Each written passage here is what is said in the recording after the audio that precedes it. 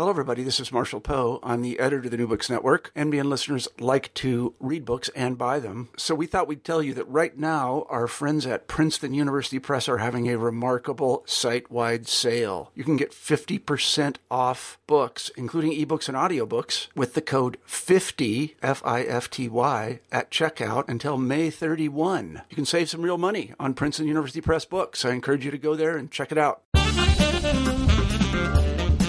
Hi, and welcome to New Books in Secularism.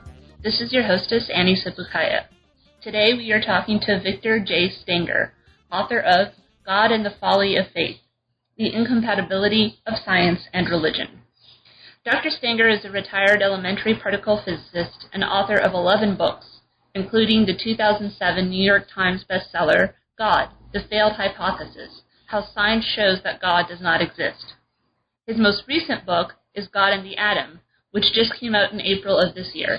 His website can be found at www.colorado.edu/philosophy/V.Stenger. Good afternoon, Dr. Stenger. Well, hello. Hello.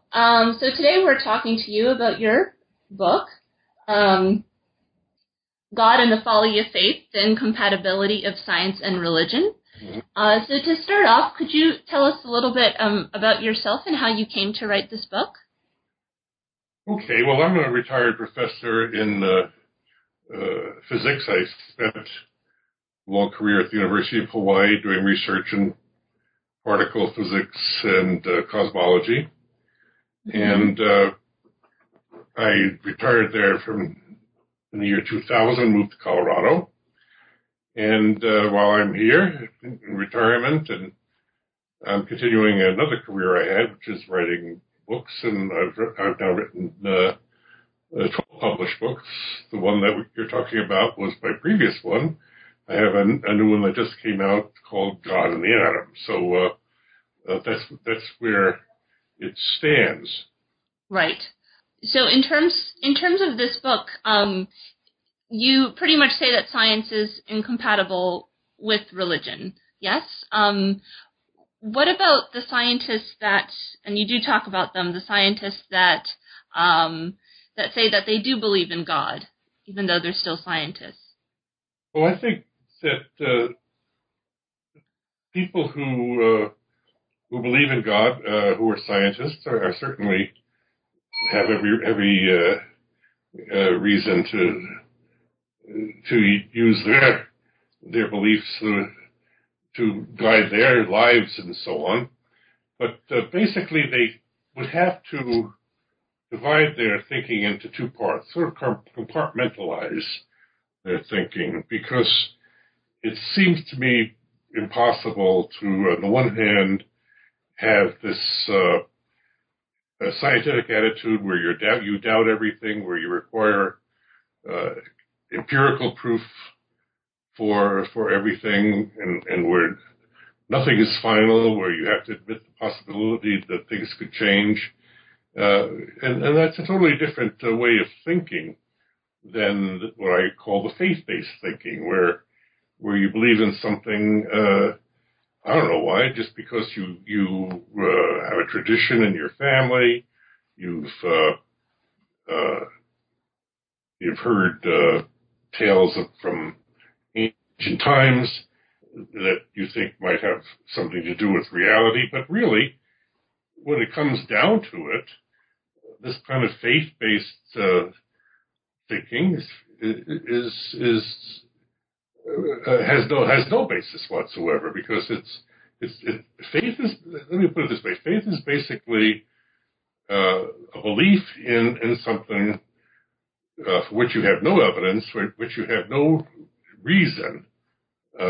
You just believe it because you believe it. Whereas scientific thinking is based on observation and evidence and rational analysis of that evidence. And the two kinds of thinking are fundamentally incompatible. And what it really comes down to is a person who's religious believes that somehow there's another channel to their knowledge, to another way to obtain knowledge of reality besides just observing that the human brain is somehow tuned into something greater, and so they can communicate outside of the realm of science, and that's a legitimate idea. But the trouble is, it's never been verified. There's never been any case where someone who has had a mystical experience has come back with some knowledge, some evidence that can be later tested. So while it's a hypothesis that people make, namely that you can learn about reality without observing it, that hasn't been borne out by the historical facts. Right. Yeah, well, actually, it's interesting because what a lot of people say is, well, you can't prove with evidence that God doesn't exist, but you say that actually absence of evidence can be evidence for absence. Could you explain that a little bit? Yes, that was the key to the book I wrote back in 2007, God the Failed Hypothesis, that actually made the New York Times bestseller list. And the idea was this. You often hear people say, well, absence of evidence isn't evidence of absence. And even Carl Sagan used that expression a lot. And he was an atheist. But I argued in that book that there's certain kinds of evidence that if it's not there, then you could take that absence of that evidence as evidence for absence. For example, if you had a theory that there were elephants in Rocky Mountain National Park, you could test that by going out and looking, and if you didn't find any droppings or crushed grass or any kind of sign of elephants, I think at some point you would decide that the absence of evidence in that case was evidence beyond a reasonable doubt that elephants don't exist in Rocky Mountain National Park. Right. Yeah, so essentially, what a lot of people, I think, argue is that somehow religion or the supernatural is not in the realm of science, and therefore science has nothing to say on it. So essentially you're saying, well, why not? Why isn't it? Why can't we apply science to that? And if there's no concrete evidence of the supernatural, can we then just let it go as a theory, like you would any other theory for which you have no evidence? Yes, you hear that a lot, even among scientists, even among the National Academy of Science, for example. They did a poll a few years ago now, maybe 10 years ago, but it's probably still true, that said that only 7% of the members of the National Academy of Science believed in a personal God. Yet they've made public statements, official statements, that science has nothing to say about God, has nothing to say about the supernatural, and this is what I dispute, because while, of course, it's true that you can't use the methods of science to tell us what the nature of God is and so on, or any kind of a realm of reality outside of the physical world, I agree with that. But if there is a God, if there is any kind of a supernatural force out there that has effect on the world, that created the universe, for example, there should be evidence for that, and that answers prayers, controls events on Earth.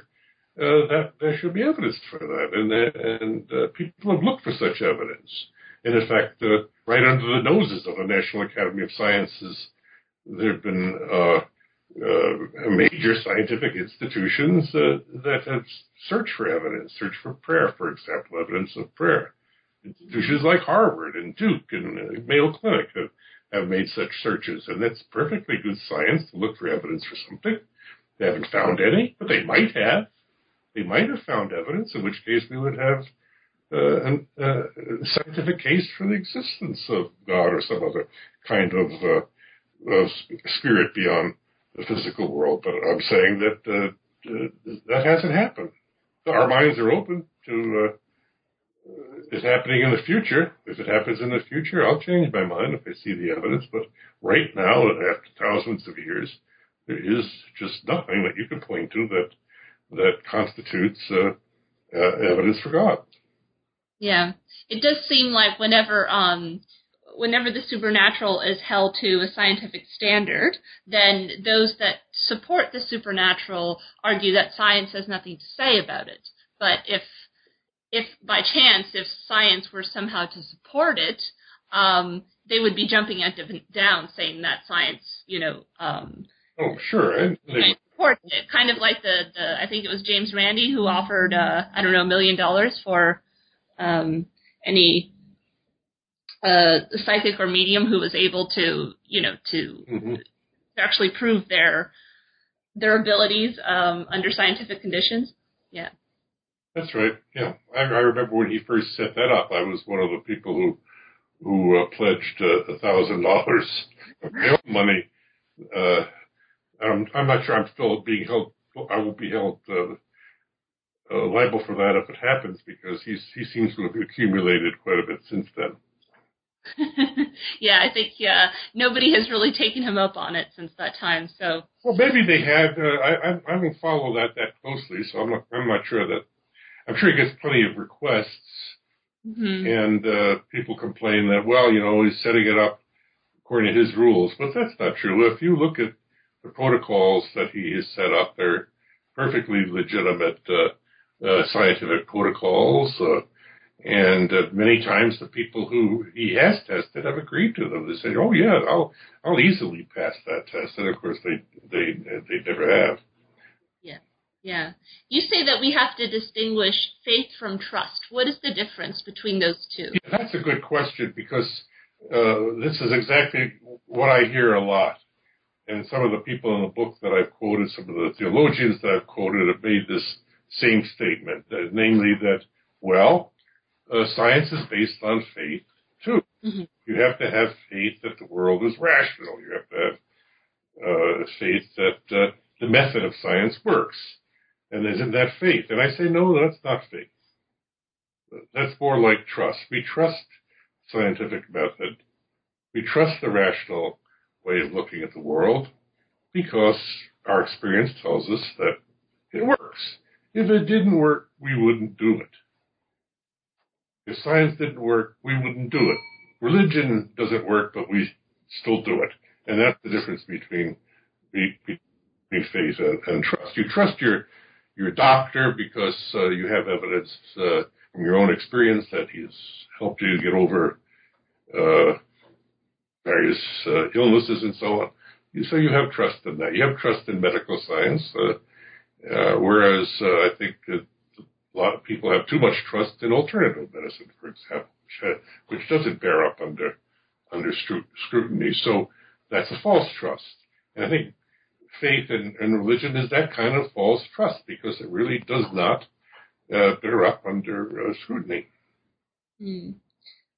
Although you do say that the conflict between science and religion should not be seen as a conflict between reason and unreason. Why is that? Right, because you see, if you go back through the history of both Christianity and Islam, not so much the Eastern religions. They didn't rely so much on reasoning, but the early Christian theologians, people like St. Augustine, Thomas Aquinas, and if you go into the Middle Age period called the Golden Age of the Islamic Empire, you'll find that there were some very wonderful scholars who were able to save a lot of Greek and Roman learning when it was being frittered away in the Dark Ages in Europe, when the Catholic Church had such a tight control over everything. In any case, there were within these theologies the use of reason, but they were based on one fundamental difference with science, and that was, while they all agreed that observation was important, observation's role in the whole process was just to back up what they determined by reasoning from revelation. And see, again, it was that same difference that I pointed out earlier between religion and science. They believed that their holy books and the great religious figures of the past did have this special channel to knowledge, and that all that observation really could do is verify what was already established by those early sages. However, they did, the theologians in both Christianity and Islam did apply reasoned analysis to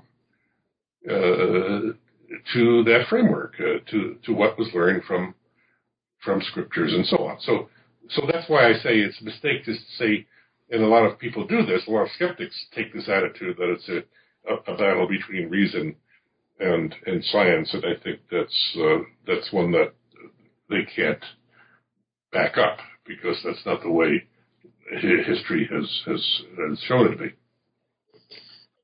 Yeah, that's an interesting distinction, because I've also always felt like people who say, well, it's about being reasonable, or reason versus irrationality, but are human beings reasonable in essence anyway? Do you think they are? Well, for the most part, no, but we have developed within humanity with the ability to reason, the ability to think critically. It's just not all that widespread. That's what's the problem. But eventually, hopefully, it will be. It's all a matter of education. That's where you learn this pretty much in the first place, is when you start going to school and learning about things and finding that there are different viewpoints, and you have to ask what supports any particular viewpoint. This, incidentally, is one of the amusing things I think about this idea that you find in a lot of conservative states, that they want to pass legislation to have religion taught in schools. Mm-hmm. And that would be fine. That would be fine. But you know what they mean. They mean that the Bible should be taught in the schools, and taught by people who pick out from the Bible the good stuff and leave out the bad stuff. Yes. But if they were to really teach comparative religion in an honest, fair, academic way, I think a lot of families would pull their kids out of their class, because they would learn about some of the awful things that God did in the Old Testament, for example. Right.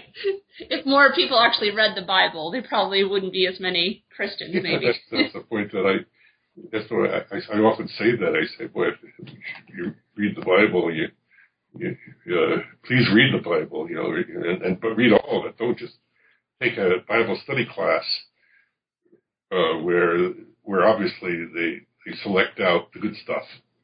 They cherry pick. Yes. Well, some people say that science deals with the outer world of our senses, and that religion deals with our inner world. What is wrong with that? Well, because science does deal with the inner world too. I mean, what do you think neuroscientists do? They look at the brain. That's part of our inner world, and they psychiatrists and so on. And so that's fine. And incidentally, I think I have respect for the meditative techniques of the Buddha and other ancient sages, because they do seem to have a positive effect on people, getting rid of their ego-centeredness, for one thing. It's a good effect of at least that kind of meditation. I think the prayers that go on in Christian churches do the opposite. They tend to make you more and more self-centered. But that's all fine. But the question is, and here's where the disagreement that I would have with most Buddhists, for example. People believe that meditation is actually telling you something about the real world outside of our head. Mm-hmm. The universe outside, something outside. And again, there's no evidence for that, which there could be. There could be evidence for that. It's in principle possible that somebody thinks of something that no one else has ever thought of and couldn't have just been in his head and later gets verified. That could happen, but it never has happened. Right. Where are we these days in terms of the conflict between evolution and intelligent design? Are we going forward at all, or is that kind of at a standstill in the United States?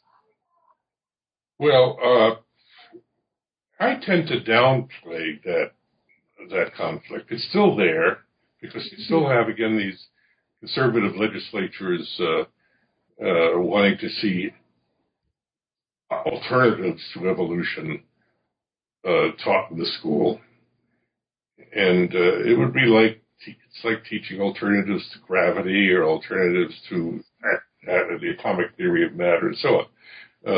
They might exist, but they don't have the same standing that merits them to be taught in a science class.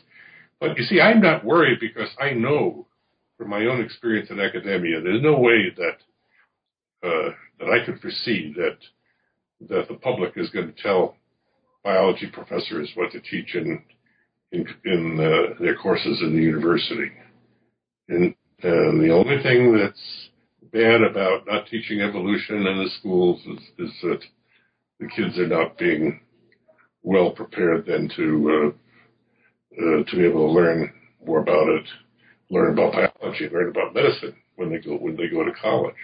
And then that's the disadvantage. But and then we usually have to work against that. But I don't see it as the great threat to science that many people do. That's why there are so many. That's where a conflict exists between what are called the new atheists, and I wrote a book about that called The New Atheists, and the old atheists who are more accommodating. And the old atheists say, well, we have to work with moderate believers and so on, because we want to make sure that evolution is taught in the schools. And while I have sympathy with that, other new atheists, people like Richard Dawkins has talked about this. Sure, we have sympathy with that, but we think it's more important to establish the validity of evidence-based thinking over faith-based thinking. For magical thinking, we don't think that we should just ignore the strong negative effect of magical thinking on society. See it especially in this country because there is so much of it in this country, and we see how it is holding us back. It's holding us back from solving a lot of serious problems that the world's facing. Just to think about global warming and about overpopulation and all these many problems that are really being held back mainly because of faith-based magical thinking. Right. Are you also of the belief that that liberal Christians are, in a way, part of the problem because they, even though they're not fundamentalists, they support that kind of magical thinking? Exactly. You see, this is something another thing that I point out, and it's based on data, based on surveys, and there'll be organizations such as the National Center for Science Education, which is very much of an accommodationist organization, and the National Academy of Sciences. All these are, I call accommodationist atheist organizations. They seem to argue that we just have to go along with this. But the fact is, the point I was trying to make, the fact is that surveys show that those moderate Christians and Catholics who will tell you, yes, I believe in evolution, and you explore exactly what they mean, what they mean is they believe in God-guided evolution. And God-guided evolution is not Darwinian evolution. God-guided evolution is another form of intelligent design. And so when you add it up and you look at the numbers, you will find that the number of Americans who don't believe in God-guided, who believe in non-God-guided evolution, who believe in evolution not guided by God, but basically by random Darwinian processes, is about the same fraction of Americans that are non-believers, or at least not affiliated with any religion, which means that the Christians who are left over, who say they believe in evolution, really don't. They're really not in the group, and that has to be pointed out because it's again. Yeah, that's a very common misconception, because I would say that even probably most Catholics who are liberal actually pride themselves on saying, well, the Catholic Church doesn't have a problem with evolution. But like you say... You ask them, do you believe that it was non-God guided? And the first thing they'll tell you, of course not. God behind everything. And if you're talking about Muslims, you won't find a single Muslim who believes in evolution. Right. Yeah. So in a way, I guess, would you say that perhaps the more conservative Christians are, in a way, easier to deal with in the sense that their position is much more clear? Yeah. Whereas, listen, I say it's also more honest. Yes. Yeah. There's a false compatibility, I guess, an illusion of compatibility. They know that evolution and religion are incompatible.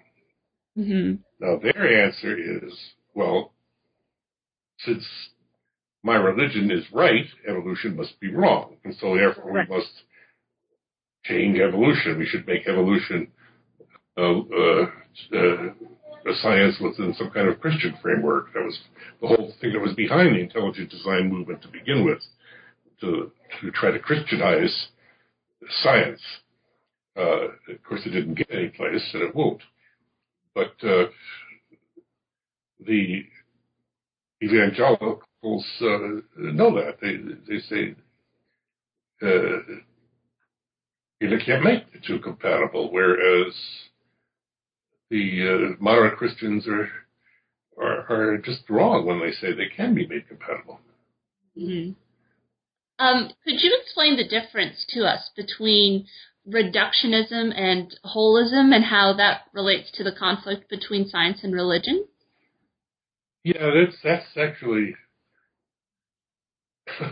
a complicated story, but basically in science we tend to reduce things to parts, okay?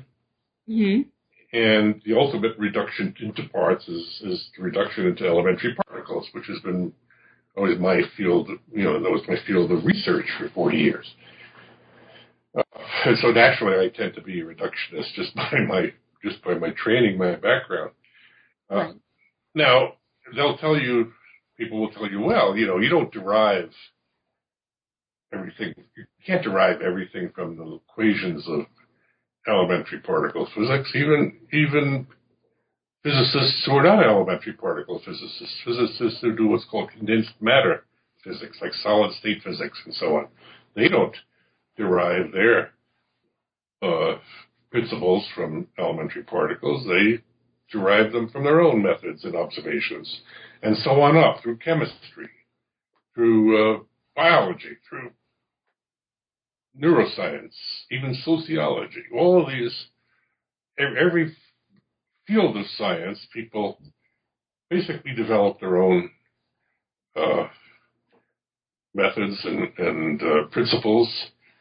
And so what they say is that these principles are what are called emergent principles, that they emerge from something more fundamental. And the reductionist doesn't object to that, because we know from our own experience that you could take just an example of thermodynamics. Thermodynamics was a science that was developed in the 19th century, totally as a practical science to understand heat engines and things of that sort that were coming along with the scientific revolution. And it developed into quite a remarkable, precise, very highly technical mathematical science. And then it was shown that you could derive, toward the end of the century, it was shown that you could derive all of thermodynamics and all of fluid dynamics, for that matter, from just particles bouncing around and interacting with one another. So that was an example of emergence. It did these principles that operated at a higher level came from a lower level. Now you can't do that all the way up, and I fully admit that. And so science doesn't try to do that. But that doesn't mean that those new principles that are discovered have any still do not arrive from what happened beneath. And I guess, to make the long story short, the whole is still equal to the sum of its parts. It's not more than the sum of its parts, except in a rather trivial way. Okay. Well, you also say that one common thing that people do is that we attribute agency to events that are actually random, and that many apologists argue that complexity cannot be random, but you say that actually it can. Yes, that's a major misunderstanding also, and I think is something that the average person also finds surprising, and that is, you think that for something to be complex, that it had to be assembled, designed in some way, somehow from something more complex. But in fact, if you look at many examples of science, the Darwinian evolution is one of them, but even the simplest things like the freezing of water and so on. If you would take just a ball of water vapor, and it was someplace out in space so that you didn't have any forces on it, and there was no heat, that water vapor would first condense into liquid water and then condense into ice. It would become increasingly more complex because obviously liquid water has some structure to it, and then ice has crystals and so on, and that's a very natural process. In fact, that is the natural process in science, from more complex, more symmetric systems to from less complex but more symmetric kinds of a system, such as a ball of random moving molecules of water, to a solid structure of higher complexity. That's the natural tendency of things. So, I guess is that part of kind of the human tendency to see, to always see pattern even when there isn't one? Yes, that probably had survival value, at least at one time. I talk about that. There have been. Again, this is not my idea. A lot of people have written about this, and I give some of the references in the book. How when humans were lived in forests and had to work their way down a forest path, they had to be on the lookout for predators, and so some rustle of grass ahead of them, they might not see a predator, a tiger or something behind there, but they certainly lived walk another day if it were a tiger, and they were able to take evasive action. So you do tend to, for survival value, and you see this throughout the animal kingdom. I mean, all animals. You just watch the birds out in your back door. You'll see the same sort of thing. The squirrels and so on. I watch them all the time, and that's exactly what they do. They hear something, they hear a rustle of something, and they right away they scoot or they fly away. Even though nothing is there, because they're following this instinct that's built into for survival. So they're all-seeing agency that's not there, and we do it too, because we're not that far from living in the forests. Now the trouble is, it does us more harm probably than good now, and that's the situation we find ourselves in, where it'd be good to get rid of it, to overcome it. And we can overcome it, because we can overcome, and people sometimes say you can't overcome evolution, but you can. You can overcome it by intellect. That's what intellect does. Enables us to overcome our animal instincts. Well, and that's kind of related to Dawkins' analysis of the selfish gene, isn't it? That our genes might be selfish, but that doesn't mean that we necessarily have to be. Yeah, well, that's not quite the same story, but I guess it's related. The idea is that we can be altruistic, and altruism and good moral behavior can have an evolutionary basis, and so if your goal in life is the survival of your genes, then your own individual survival is not so important. You certainly see that with parents, with their children. They readily give up their lives for their children, although I wonder about some people today whether they would do it or not, but at least that was the the attitudes at one time. Right. Something that you mentioned in your book that I found really surprising, that I didn't know as a person who doesn't really have a scientific background. You said there's no difference in composition between living and non-living matter? The difference? I said there's no difference. No difference. I think you mentioned at one point there's no difference in composition between living and non-living matter. Yes, that's right. That's right. It's all made of the same stuff. Oh, okay. There's no special living force, which again is a common belief that life has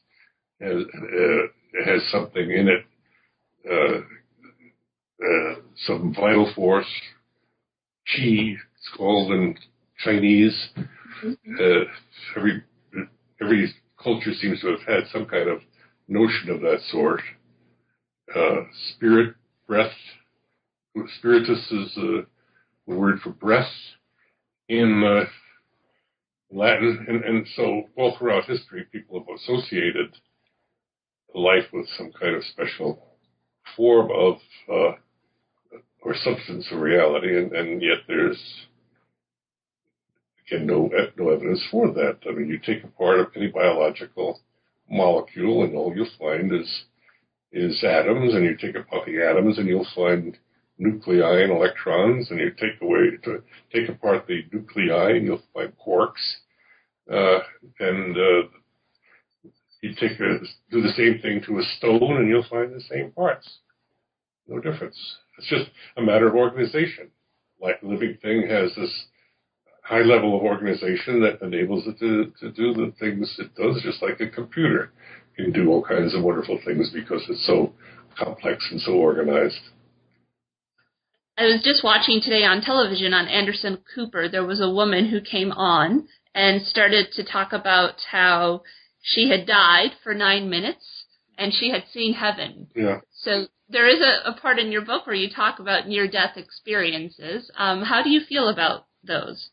Well, yeah, I've written a lot about that, actually. There was also a neurosurgeon who wrote a best-selling book called Proof of Heaven.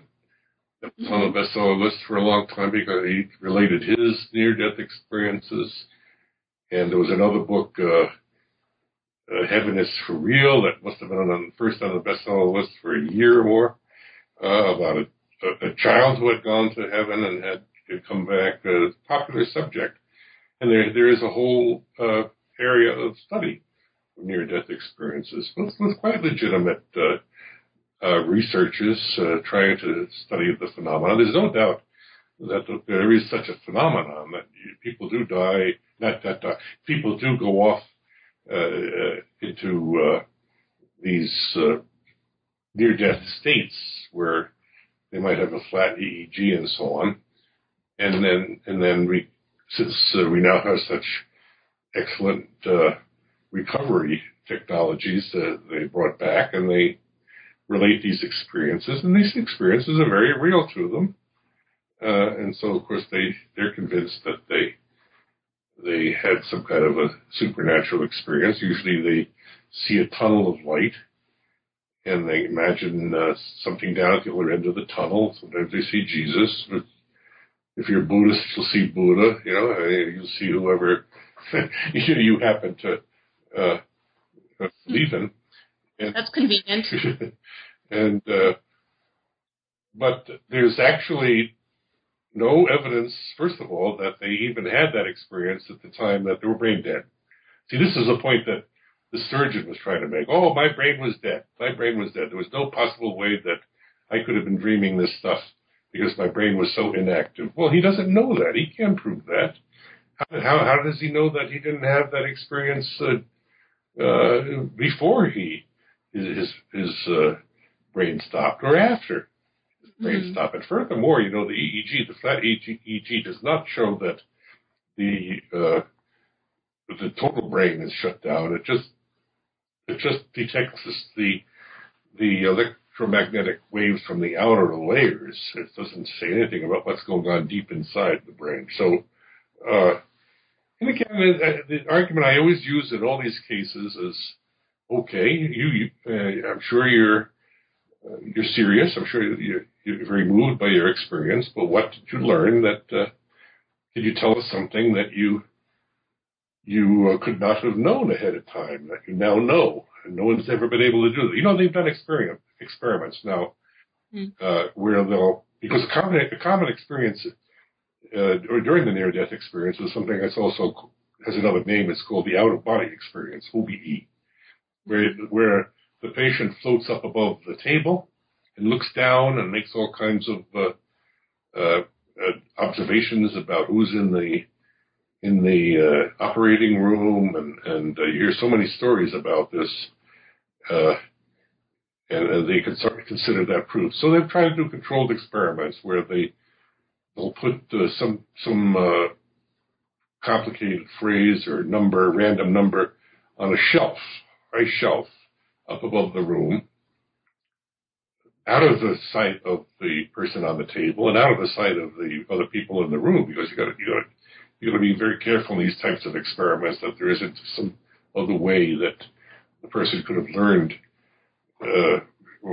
what the number was. So if the person then floats up above the operating table, it should be able to look down on that shelf and see the number. And that has failed at least a dozen times where they've tried that experiment.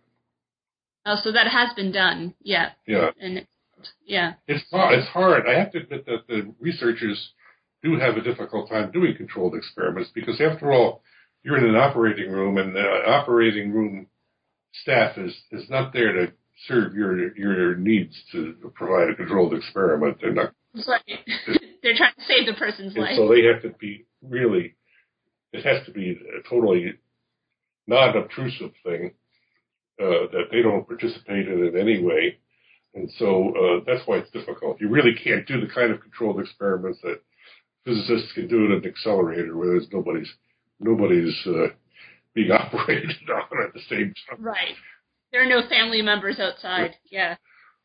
To finish off, my favorite part of your book is where you say the plural of anecdote is not data. Could you explain that a little bit for us? Because I thought that was a very clever statement. Well, yeah. You see, this is again a common belief among the non-scientifically inclined, that an anecdote is evidence. So someone says they had this particular experience, then why don't you believe me? I mean, and it's because there's so many ways that that experience could not be objective. First of all, a person could be making it up. You can't accuse a person of lying. I realize that, but let's face it. If a person said they saw something, they could be lying. That's certainly a simpler explanation than than one in which they experienced something beyond reality, beyond physical reality. So there are a lot of things that have to be ruled out, and so you just can't pile up a lot of anecdotes, and that's what the near-death experience database consists 99% of, is these anecdotal stories that can't be verified. That's why, again, you have to do a controlled experiment. Right. Yeah, it kind of reminds me of some people talk about that as being evidence for Jesus having resurrected or being the Son of God, because he could either he's the Son of God or he was lying. And some people seem to think that it's actually more likely that he's the Son of God than that he was lying, which I always found to be very interesting. But I don't think he ever said he was the Son of God. Well, yeah, I don't know, but I mean, yeah. But yeah, you could go to the disciples who claim that they saw him after he died. They're just stories, they're all just anecdotes. There's no evidence there. It's hard to go back 2,000 years and say that anything that happened there is historical. And in fact, there's lots.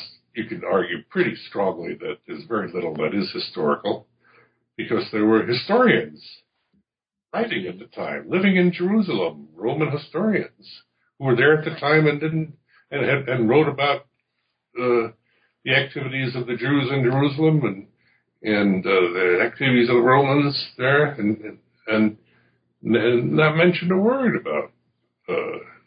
about Jesus or any of those events concerning the crucifixion and the resurrection and so on. That's why I like to go look at more recent examples, like Mormonism in particular, where we do have a lot of evidence, because that happened much more recently, and you can look at the claims that they've made and compare it with archaeological evidence and historical evidence, and see how completely made up the whole thing is. Right. Yeah. It's easier to match it up with the evidence, even though it's incompatible. That's the message, yeah. Yeah. So, okay, so this book is called God and the Folly of Faith, The Incompatibility of Science and Religion, and you said you have a new one that has just come out, and that is about what? The new one. Yes, that's called God and the Atom. It's basically a history of the notion that everything is made of particles.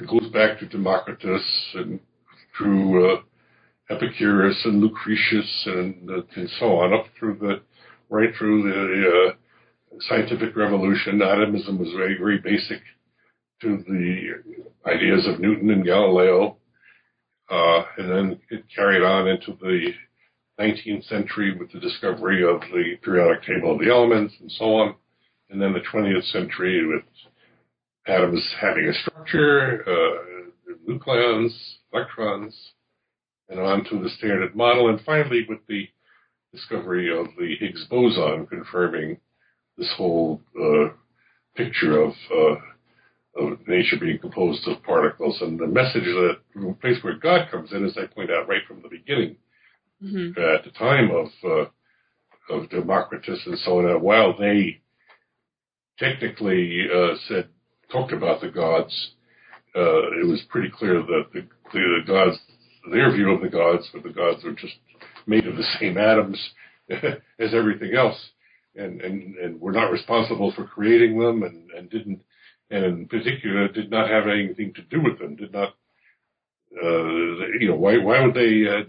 If they already lived in perfect happiness, why would they have to interfere with the lives of humans? And so that was their view of the gods, and it was basically an atheistic view, and this view of everything being made of matter and nothing else, no evidence for any supernatural stuff of any kind, is the foundation of science today.